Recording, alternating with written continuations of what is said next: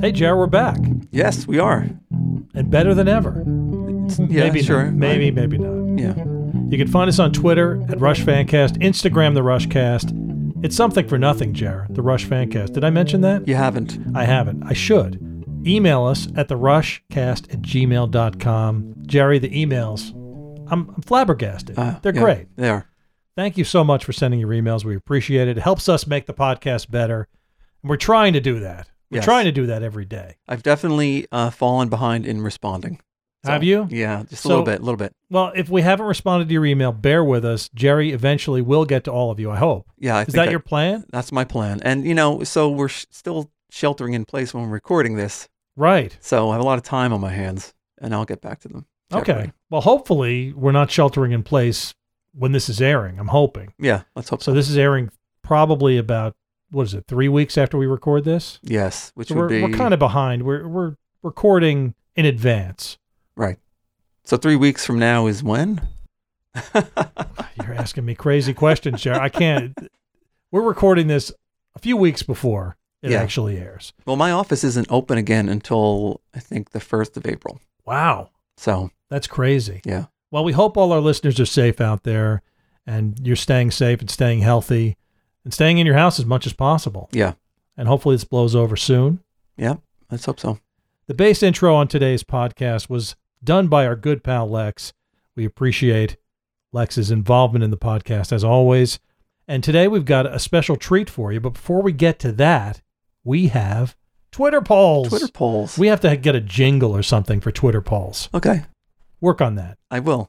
A few weeks ago, we talked about Feedback. Yes. The Rush EP of cover tunes. The EP. And with Feedback, I did Twitter polls. So I did 3 Twitter polls on Feedback, Jer. Right. Very exciting. The first one was the first 4 songs on Feedback. Summertime Blues, Heart Full of Soul, For What It's Worth, and The Seeker.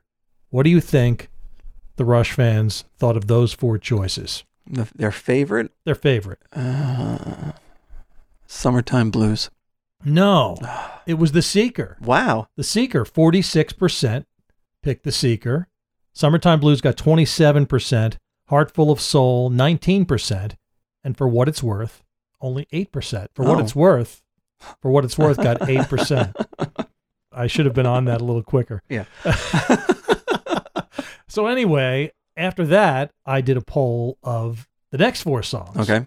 Mr. Soul, 7 and 7 Is, Shapes of Things, and Crossroads. Crossroads won. 61%. Wow, yeah. Yeah, so that was pretty easy to figure out. Mr. Soul and Shapes of Things each had 16, 15%. 7 and 7 Is, probably because people just don't know that song. Yeah, probably. Only got 9%, but a couple people were adamant about that is the best song on the record. Okay. So, to each his own. No, seriously. So, and is a third, you said? Yes, 3 polls. So I figured since The Seeker won the first poll and Crossroads won the second poll, I'd pit them against each other. Nice. Which I did. Now, this is a tough one. Yeah. What do you think? Crossroads. No. The Seeker still won. Wow. People like The Seeker. It's a very good rendition of The Seeker, for sure. It is. What's the breakdown? 59% chose The Seeker, 42% Crossroads. And does that even add up to 100%? That does not add up to 100%. Come on, Twitter. That adds up to 101%. Right? Well, yeah, Look at that. It's a rounding error. But seriously, there were exactly 200 votes. How do you... Come on. I don't know, man. Shouldn't that work out with exactly 200 votes? We should have asked our guest. He would have been able to tell us. We should have. Well, we're going to get to that in a minute. But before we get to our guest, another thing I asked on Twitter, Jer, was what song you wish Rush had covered. Remember on the podcast, we listed the songs that we wish Rush had covered. Yeah, I do. So I asked the Twitterverse what they thought. And here are the songs they came back with. Here we go. Chris Falsco, @Falsco, says The Real Me, which is one of my choices. Oh, yeah. And My Generation by The Who. Sure. Dennis Pupolo II, Cream's Sunshine of Your Love. Thought Neil could go crazy on that one. I agree. Yeah, I agree with that too. And a Rushified version of All Along the Watchtower. Oh, yeah. That would be cool, Yeah, too. that would be cool. Boneworks1 on Twitter said locomotive breath. Locomotive breath. Yeah. Jethro Tull, That's an right? interesting one, yeah. That is an interesting one. W. James Anderson says, at this point, I'll take the songs they did cover. Oh. I'm not a big what if guy. Oh. I can understand that. Not a fan of the comic book What If. No. Jabayaka, at Jabayaka on Twitter. You're reading it, Steve. I don't know. Devo, we're through being cool. Oh, that would have yes. been really cool. Absolutely. Would have been perfect for Rush. Yep. That's great. Marcus Edwards, Bar Cygnus X1 on Twitter. He said Green Menalishi by Fleetwood yeah. Mac. That would be cool. We've of course heard Judas Priest do it, Right. but Rush doing it would have been interesting. Andy Courtwright said Close to the Edge and Simon and Garfunkel's America. Oh, that's interesting. Interesting, right? And Mark Irwin chimed in with Taxman by the Beatles. Ooh, that would have been great. That would have been a great one too, right? Yeah. He thought Geddy playing that bass line Yeah, absolutely. would have been cool, and I agree. So today on the Rush Fancast, Joe, we've got a special treat for you and our listeners and me. John at Rush Graphs. If you're a Twitter person, you know him as the Rush Graphs guy. His Twitter handle is at XYYZGraphs, and John from Rush Graphs is with us on the Rush Fancast. Welcome, John. Afternoon. Good afternoon. Thanks for joining us. We really appreciate it. No, happy to talk some Rush. Absolutely. Why don't you start by telling us how you started doing the Rush graphs? Sure. Well, obviously been a fan for a very long time, and I'm an engineer as well. And so do a whole lot of work with numbers. And so this is kind of a happy Venn diagram accident for me. And, you know, I had the idea, you know, I was listening to the first night of the R40 tour, and the set list reports start coming in, and pretty soon you could tell, oh my goodness, this is the last tour. You could just see this was the retrospective tour. Rush was probably going to be done. And so, you know, that got me thinking that, well, maybe it's a good time to start documenting all their achievements with some accuracy. And then eventually kind of with a sad sense of finality, like, oh my goodness, this is the complete list of tours. All the data's there. So that's how I got started. You know, I'd seen on Twitter and on the internet all kinds of other music infographics and never saw a lot of Rush. So I figured I had to change that. So what was your Rush discovery story? How did you first get into Rush? What was your first album? Yeah, so I mean, kind of a gradual process, you know, growing up in Eastern Canada, you know, Rush was on the radio. So I'd say I kind of became a casual fan, you know, Permanent Waves, Moving Pictures. My goodness, we all heard Tom Sawyer 1,000 times. And they didn't play Atlantic Canada very often. So I missed a ton of gigs in Atlantic Canada. I think they started playing Atlantic Canada in the Caress Steel Tour. You know, I'm 51, so Permanent Waves, I was 11 when they toured there. And then it kills me, I missed the Hold Your Fire tour in 87. And then, you know, with Rush not touring Canada a lot, after 87, they didn't come back to Atlantic Canada till 2013. So, you know, didn't have the opportunity to see him a lot on tour. And then in high school, grade 12, my friend Evan loans me a cassette tape of Hold Your Fire, and that was it. So it was Hold Your Fire that, that put the hooks in deep.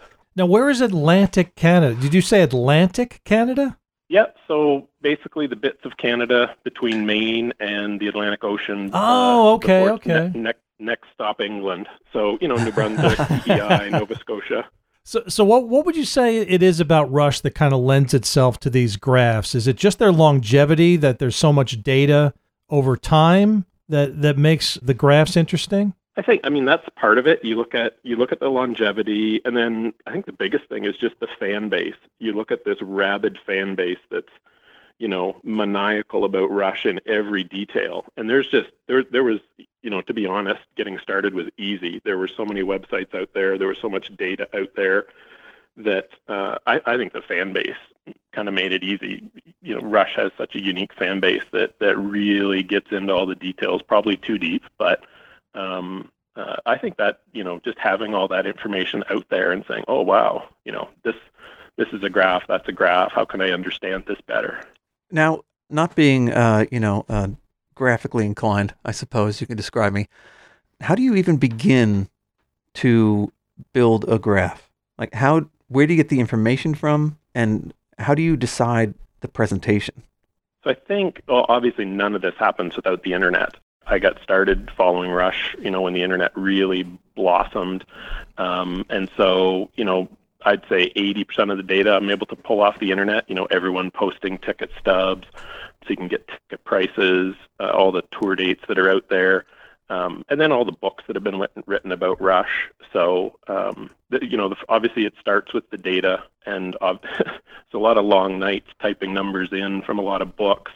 I'm just starting to scratch the surface on Eric and Skip's book. There's a ton of data there that's going to help me kind of finish a lot of the graphs I have half-baked. So, you start with the data, and then, just given my background as an engineer, we're always trying to visualize complex situations for less technical people. And so, kind of have a training. I've, been doing the engineering thing for a couple decades or more. And, you're just familiar with, wow, this would really look good as a circular plot, or this is a Pareto diagram, or a bar chart, or a pie graph. I mean, it's just comes out of doing way too many graphs in my life, I guess. And then it's just trial and error. A lot of the graphs I'll try 3 or 4 different ways until I find something that looks cool or that reveals something that I didn't know about Rush before. So there is some kind of data that lends itself to a specific graph?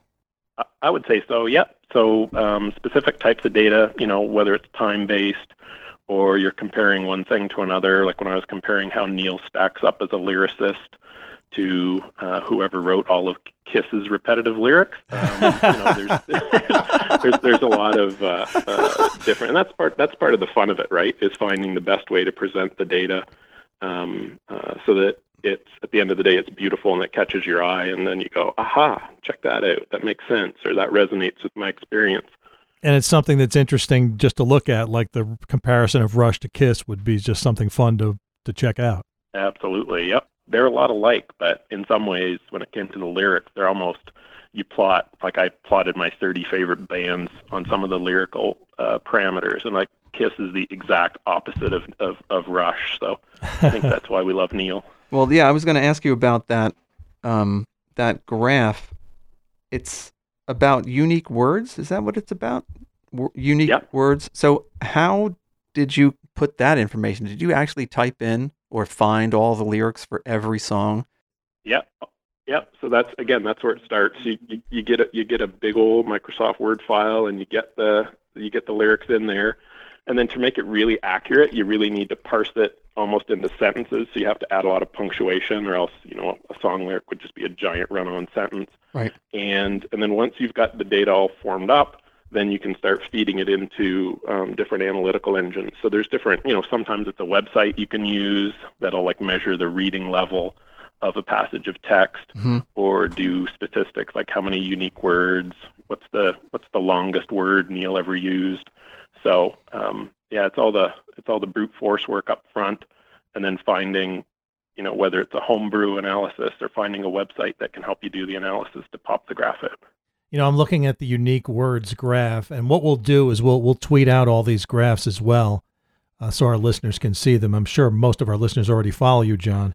On this particular graph, who is the artist at the very end of the graph with the most unique words, far greater than anyone else? That one I don't have in front of me, so sorry.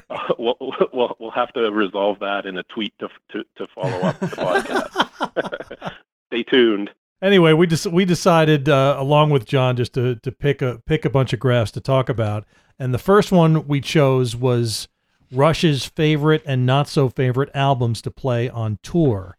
Why don't you tell us a little bit about how this one came about, John? Sure. Well, it comes out of the fact I never got to see a motion detector, and so a lot of these graphs come out of a question. What were their patterns? Which albums did they rely on tour, and then which ones didn't they touch? And so that graph, you can see, they've played all of Hemispheres, Moving Pictures, Signals, and Grace, and then Vapor Trails. Over half of it never got played. And so I just think, thought it was interesting to see, which ones did they either struggle to bring to the stage or they just didn't want to. And then what are the staples, like 2112 and Tom Sawyer and the other ones that we all got to enjoy over and over. Yeah, and as you mentioned, on Power Windows, there was the one song they didn't play, Emotion Detector, which sparked your idea. Yep. And Vapor Trails, I guess because it was one of their later albums, they just never got around to playing all those songs. And you could see most of the albums on the chart that are at the end are albums that were later that they just never got around to those songs. And I think later on they, with the R30 and the R40, and I think they started to take almost, they really took care to play a lot of their greatest hits, quote unquote, later on in the tour. So a little less original material. By the time they got to R40, the average age of the songs they were playing is 28 years old. Wow. That's amazing. That is amazing. I'm shocked. Now, Jerry, one that you wanted to talk about was this Ticketmaster graph. Right. So John, why don't you tell us a little bit about the Rush's average ticket cost over time Ticketmaster graph? Yeah, that was interesting to see. And this is where you start doing the work and then something starts to emerge and you're like, A, I didn't expect it. And B, you think about it a little bit and it's like, holy cow, that totally makes sense. So this one started, everyone loves posting their ticket stubs. There's, thousands of ticket stubs on eBay that you can go and look at and buy. I just download the pictures. So I just started, over time, because I've got this big spreadsheet of their 2000 tour dates, and I just started tracking, okay, for this gig, what was the ticket price? And Wandering the Face of the Earth is going to snow me under with all the ticket price data in that book. But I started doing that, and then all of a sudden you notice, like after Vapor Trails, when they came back for Vapor Trails, all of a sudden the ticket prices just blew up and were incredibly variable. And I was thinking, that shows, when Pearl Jam went after Ticketmaster and Ticketmaster realized, we're not selling these tickets for what they're worth, for what people will pay. And that's how you ended up paying $300 or $400 for VIP tickets on the R40 tour. So it was just interesting. There's this really tight, slow, inflated rise of the ticket price from the 60s, the 70s, the 80s. And then as soon as you get into like 98 and beyond, Vapor Trails in 2002, you've got tickets for $40 and you've got tickets for $400. So it was just neat to see how the band and the industry figured out how to sell the ticket for what it was worth. Is that due to scalping? Is that what the correlation is? No, these are the official prices. My goodness, if I put the cost of my my final gig ticket from LA on here, that would be way off the charts. No, is it the influence of scalpers on the ticket prices? I don't think so. I think this is the music industry. Because I think scalpers were present, way back before this bulge in prices happening. Yeah. So I think it's the industry just realizing, and starting to sell tickets in different ways. So you're averaging the ticket cost for each particular show on each of these dots on the graph? Yep, that's the line that goes up through there. Oh, I see. Okay, so each dot is a ticket from a particular show, or represents a particular show? Yep, each dot is a gig, and so sometimes I calculate that because I know how many people attended, and I know what the Billboard magazine gross sales was, so I can get an average ticket price. Or sometimes I'll know, well, I've got 3 stubs from this date, and it was $24.50, $27.50, and $35. So I figure out what the average was. So each dot is a single concert. Mm-hmm. And I think later in Rush's touring history, they would set aside the first 10 rows, let's say, and charge $400 or $500 per ticket for those first few rows. Is that correct? Yeah, and so that data that's captured in Skip and Eric's book, haven't even got that in here. So that's the fun of it too, is that almost every other day I'll see something on Twitter or find some find some piece of information. I got to open up the spreadsheet and go in and tap it into that one cell and close it. So this is the hobby that requires constant attention. So you're continuously updating these graphs, some of them as we go along. Yeah, and the holy grail is to kind of get to where you know everything that Rush ever did, and so trying to backfill in the early days is really hard because you've got like, well, my friend's uncle's dad saw them in high school in Ontario, and he thinks the ticket was $3. It gets pretty hard.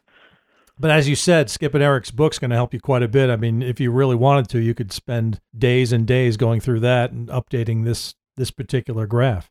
Oh, I'm sure I will. Where do you find the time, John? Oh, just do it at night, after dinner I'll pull it up, or on a Saturday morning or whenever.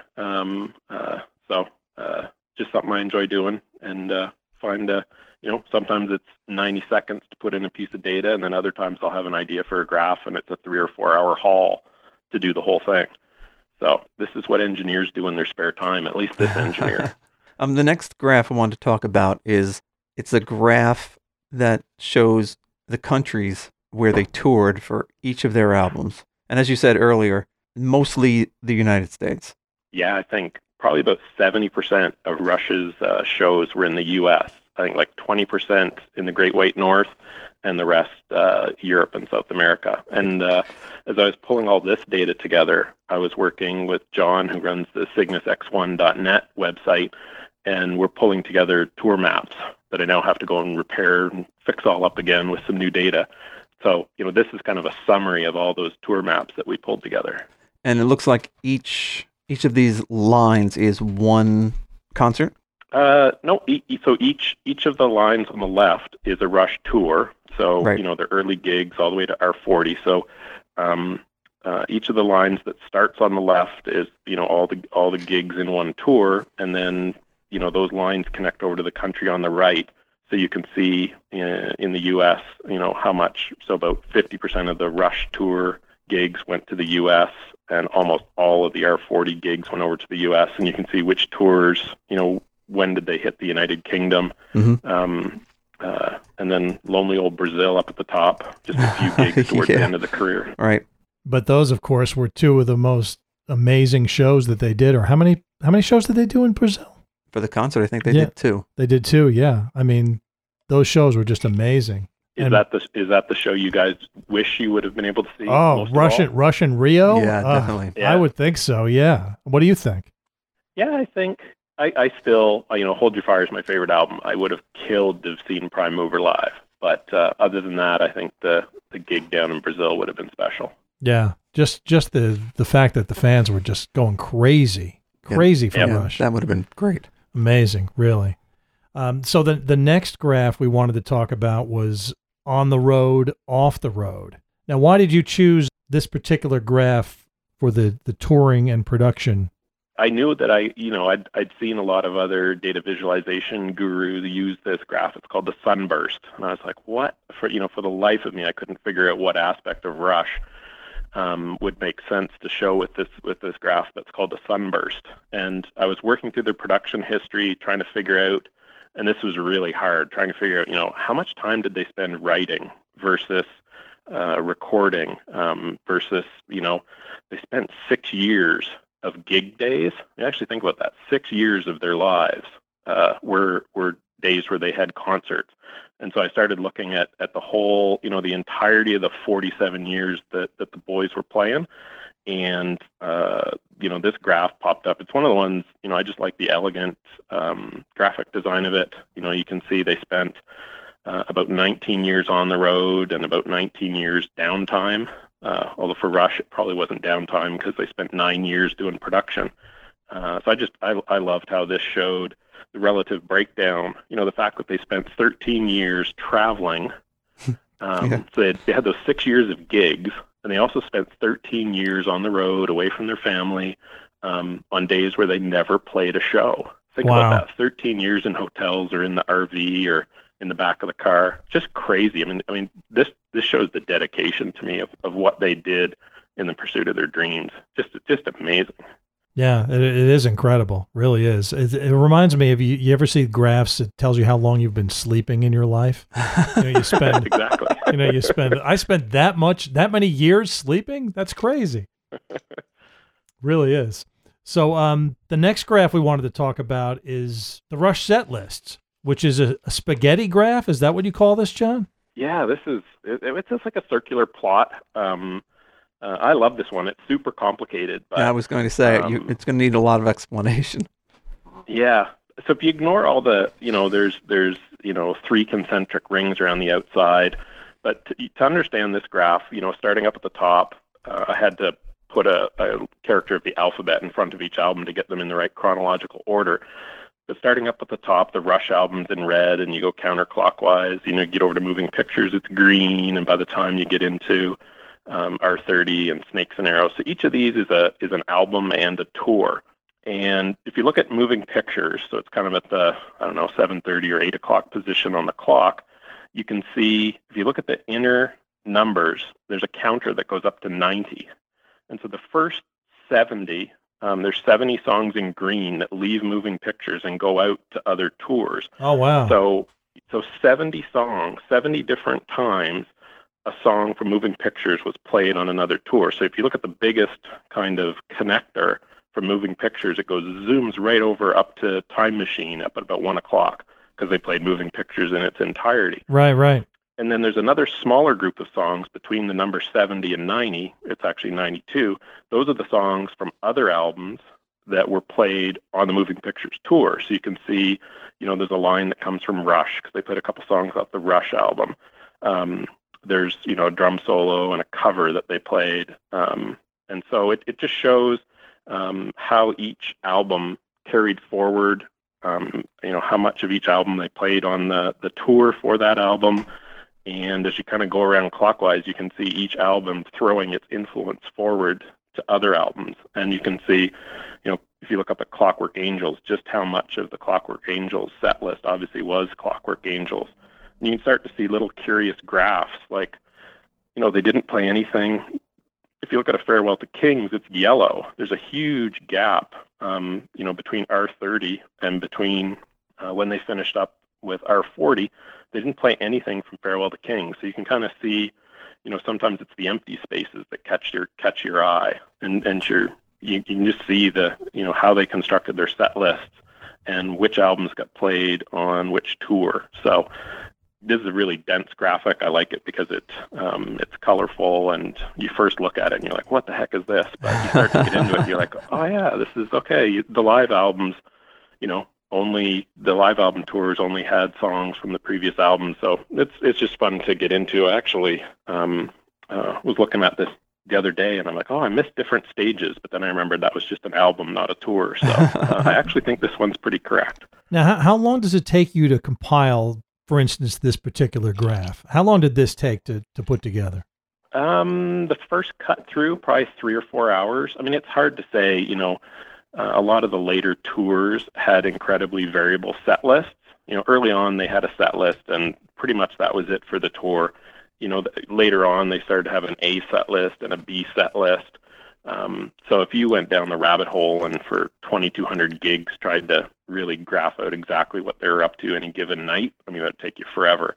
So, I was just working with the average set lists and developing it. So I'd say this one probably took 3 or 4 hours all in. Wow.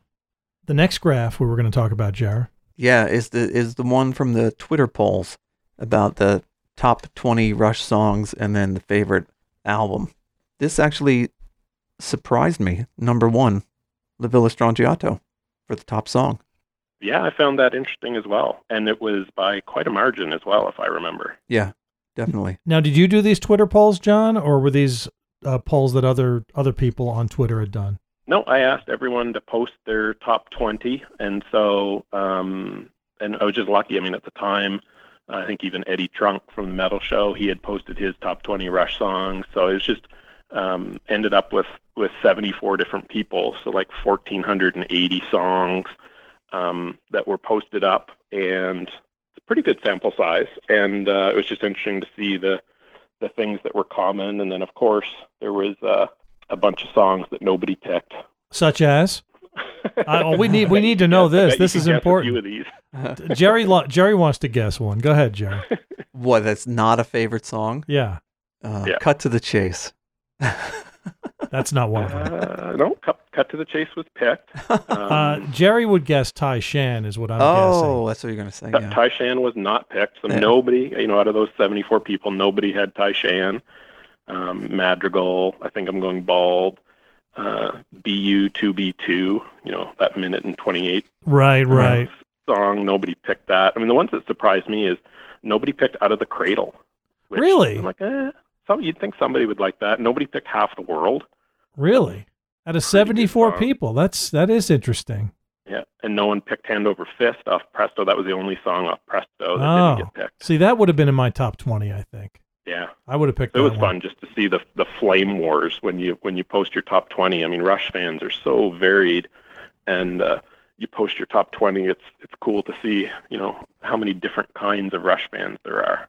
Now, how many people would you have preferred to poll to get super accurate data on something like this? I mean, how many people do you think you need to poll for something like this for the data to be pretty much dead on accurate? You think 74 is enough? Would you have preferred more? Well, I was happy after 74 because it was pretty obvious what the top 20 were. Mm-hmm. But I mean, to be statistically significant, I mean, there's millions of Rush fans, so you'd need thousands of people for you to actually say this was accurate. So, I mean, that's the other fun thing here. I mean, you know, probably none of these graphs are correct. Some of them are probably almost correct, but, you know, especially opinions. I mean, they are what they are, but, right. You know, I wouldn't say that this is, you know, that this is the Rush fan base's top 20. That's just 74 people, but I'm not interested in compiling thousands of votes either. So. That's true too. No, I was just thinking at some point, it probably the data doesn't change too much. You know, once you get to 1,000 people, let's say, you know, if you add another 100, how much does that change the graph? Not much, probably. No. And it was cool to, you know, to see which albums they came from. Obviously, you know, Moving Pictures, everyone's favorite album, and then Permanent Waves, Signals, Hemispheres, Farewell to Kings, and good old Test for Echo at the back of the list. Yeah, I've noticed that there are 5 songs from Moving Pictures in the top 20. And that was the next graph. Favorite album, Moving Pictures, was the clear winner for that too. Yeah. I mean, what, over 10 times more popular than Test for Echo. That just shows what a singular achievement that album was. Like Steve and I always say, something has to be at the bottom of any list. I'm surprised that Caress of Steel is as low as it is. Yeah. I don't know why. Vapor Trails, too. I thought that was a strong album. Yeah, for what it meant to Rush's career. That's down there. Roll the Bones, you know, I think you look at a lot of the critical reviews of Roll the Bones, you know, it would be much higher. But Rush fans, obviously, you know, they throw their chips in with the big guns like Signals and Permanent Waves and Kings and Hemispheres. Yeah. Now, John, are there any other graphs here that you sent us a whole bunch that are? What's your personal favorite graph that you've done among the ones you shot over to us? I think it's actually that albums and tours graph. Just when I first did that one and started digging into it, I mean, it looks like a total spaghetti bomb. But you know, so far I think that's my favorite. What's your ultimate goal here? I mean, do you just want to continue having fun making these graphs and posting them on Twitter, or is there something else you're striving toward? You know, I kick around the idea of, you know, could you do a coffee table book out of this, and would it, you know, would it be interesting? You know, for now, my goodness, there's still so much data work to be done. You know, for the next, you know, number of years, I couldn't even imagine doing anything more than just trying to refine it and improve the graphic designs and, you know, dig into the data some more. I haven't done anything on Alex's guitars yet. I kind of analyzed Geddy's basses to death, and I'm working on Neil's drum kit evolution over time. But at some point, you know, even if it's just something for my own enjoyment, I can see trying to capture and really polish up, because they're still pretty rough. I can handle the data, but I'm not a graphic designer. You know, I think a lot of these could really be made to look even better than they are now. So I don't know. For now, I'm just having fun posting it and seeing what questions and conversations the graphs can kick off and what controversies you can stir up. So for now, I'm just having fun finding the data and pulling it all together. So is there any particular set of data that you want but are unable to get? Something you wanted to put a graph together about, but the data just doesn't exist for you?